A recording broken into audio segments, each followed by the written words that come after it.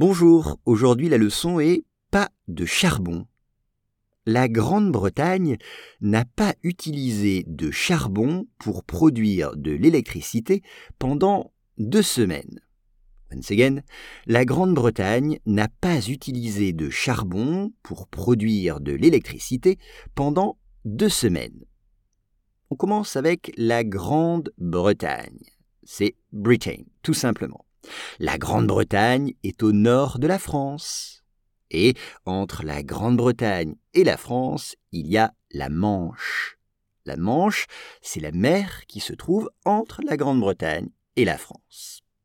Alors la Grande-Bretagne n'a pas utilisé. Utiliser, to use, utiliser ou avoir recours. On peut dire « j'ai utilisé un micro-ondes pour réchauffer mon plat ». J'ai utilisé un micro-ondes pour réchauffer mon plat. On peut dire aussi « j'ai eu recours à un micro-ondes pour réchauffer mon plat ». Utiliser. De charbon. La Grande-Bretagne n'a pas utilisé de charbon. Le charbon. Coal. Le charbon. Vous le savez, les usines à charbon polluent la planète. Les usines à charbon polluent la planète. Mais le charbon sert aussi à produire de l'électricité.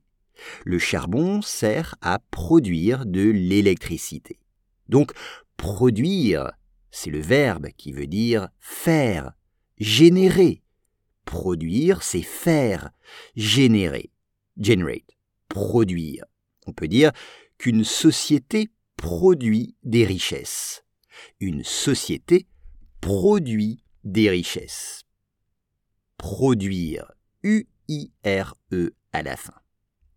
Là, il s'agit de produire de l'électricité. L'électricité, E et accent aigu à la fin.